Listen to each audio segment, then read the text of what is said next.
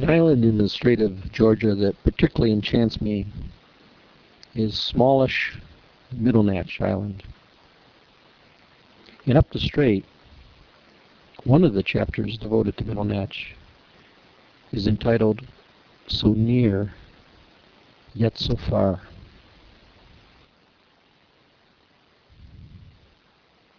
What is the order of the seasons?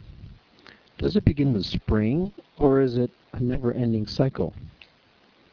Can the transition be noticed during a single day? As summer draws to a close, I target one of my closest goals in the Strait of Georgia, a place I have talked about to myself for several years. Why have I not already visited Middle Natch? The island lies only 30 kilometers northwest of Powell River, an easy hour's trip up the strait. Therein lies the problem. My day trips have been increasingly uncommon in recent years, replaced by many voyages within the Strait of Georgia and its extremities. It doesn't take long to learn that loading the boat for a day trip is nearly as big a chore as preparing for a week. But now there is an extra morning at the end of a 3-day trip to Prudhoe Haven and Cortez Island, and Middle Natch is now in sight. But this is one of the mysteries of Middle Natch. As you focus on it, the island moves farther away. Surely it's an old wives' tale, appropriately ingrained in a Kwakiutl translation of the island's name. It looks close.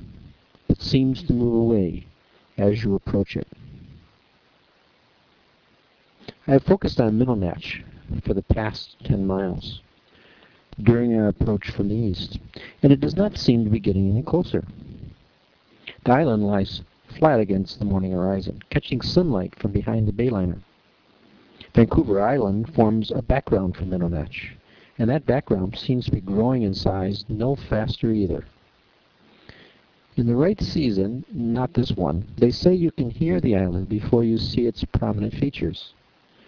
The seasonally noisy seabird colony and sea lion haul-out add to the mystique. Middle Natch sits in the mixing changeover point of the tides, swirling around Vancouver Island. At the north end of the Strait of Georgia, water flows southward from Port Hardy. To the south, the flow is northward after rounding the bend from Puget Sound. The resulting nutrient-rich water and mild climate give Middle Natch the nickname of Galapagos of Georgia Strait. Nestled in the rain shadow of Vancouver Island, Middle Natch receives an annual rainfall only half that of nearby Campbell River, and the semi-arid soil even boasts prickly pear cactus. So many unique factors combine to make this island a place that should not have been missed in my travels. Now I am here, or almost so. Drawing closer, at least per my GPS track, the island's low-lying profile adds to the deceptive illusion of distance. Its isolation from other landmarks also contributes to the illusion. The island certainly doesn't look like much from here, a flattened mound floating on the ocean. The sea is near flat on this mid-September morning, so the northwest anchorage seems appropriate. We'll only be here a few hours, so a day hook in those light northwest swells should be adequate. I wouldn't trust the northwest shore in conditions less ideal than these, although my boating guide indicates a shallow bottom with moderate holding. Another First Nations name for this island is Calm Back End. But it is difficult to believe that the low-lying island protects this bay during stormy southeast winds, and the bay is directly exposed to fair-weather northwest winds. It's a beautiful morning, an extension of summer in September that allows the sun to penetrate my skin in near burning warmth. Yet, as the bayliner swings on its short-scope road in the Northwest Bay, it becomes suddenly cold as the boat's cabin blocks the sun on the aft deck. It is one of those mornings when I want the world to revolve, even slower. Margie and I sit on the aft deck in the sun, and occasional swinging shade, relaxing and reading before going ashore. We are the only boat in the bay, and there is no need to rush the sun-filled morning. The Bayliner holds nicely on its anchor as I prepare our dinghy, Mr. Bathtub, for the short trip to shore.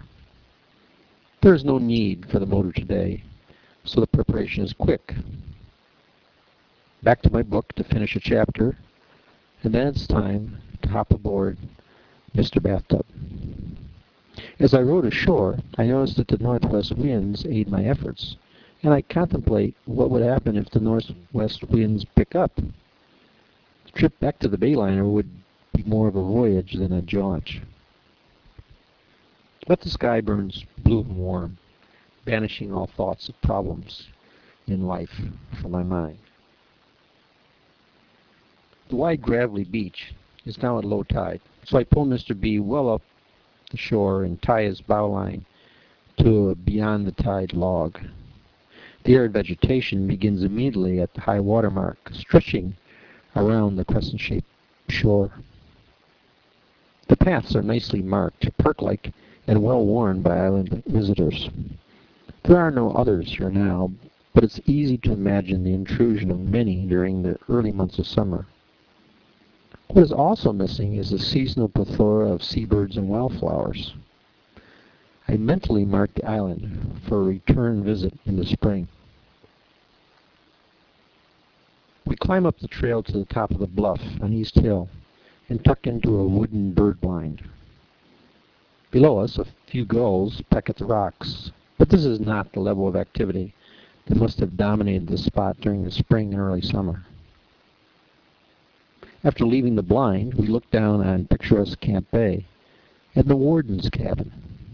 Beyond is West Hill and the larger portion of the island, off limits to visitors.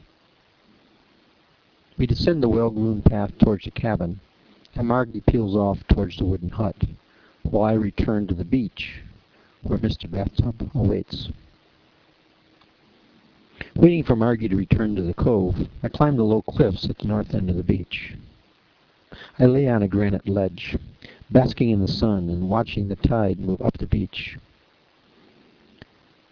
The Bayliner bobs in the gentle northwest winds just offshore, and the seasons march imperceptibly onward. My imagination brings me back here in another season, in the spring, if not sooner. But first there will be autumn and winter, when the island will sit fairly deserted except for the sea lions. Middle Natch will continue its floating illusion through the winter months in the northern Strait of Georgia, weathering the seasonal storms and awaiting the return of spring.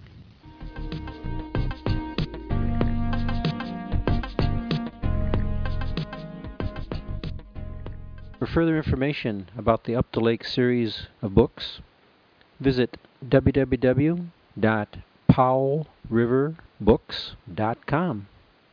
See you up the lake.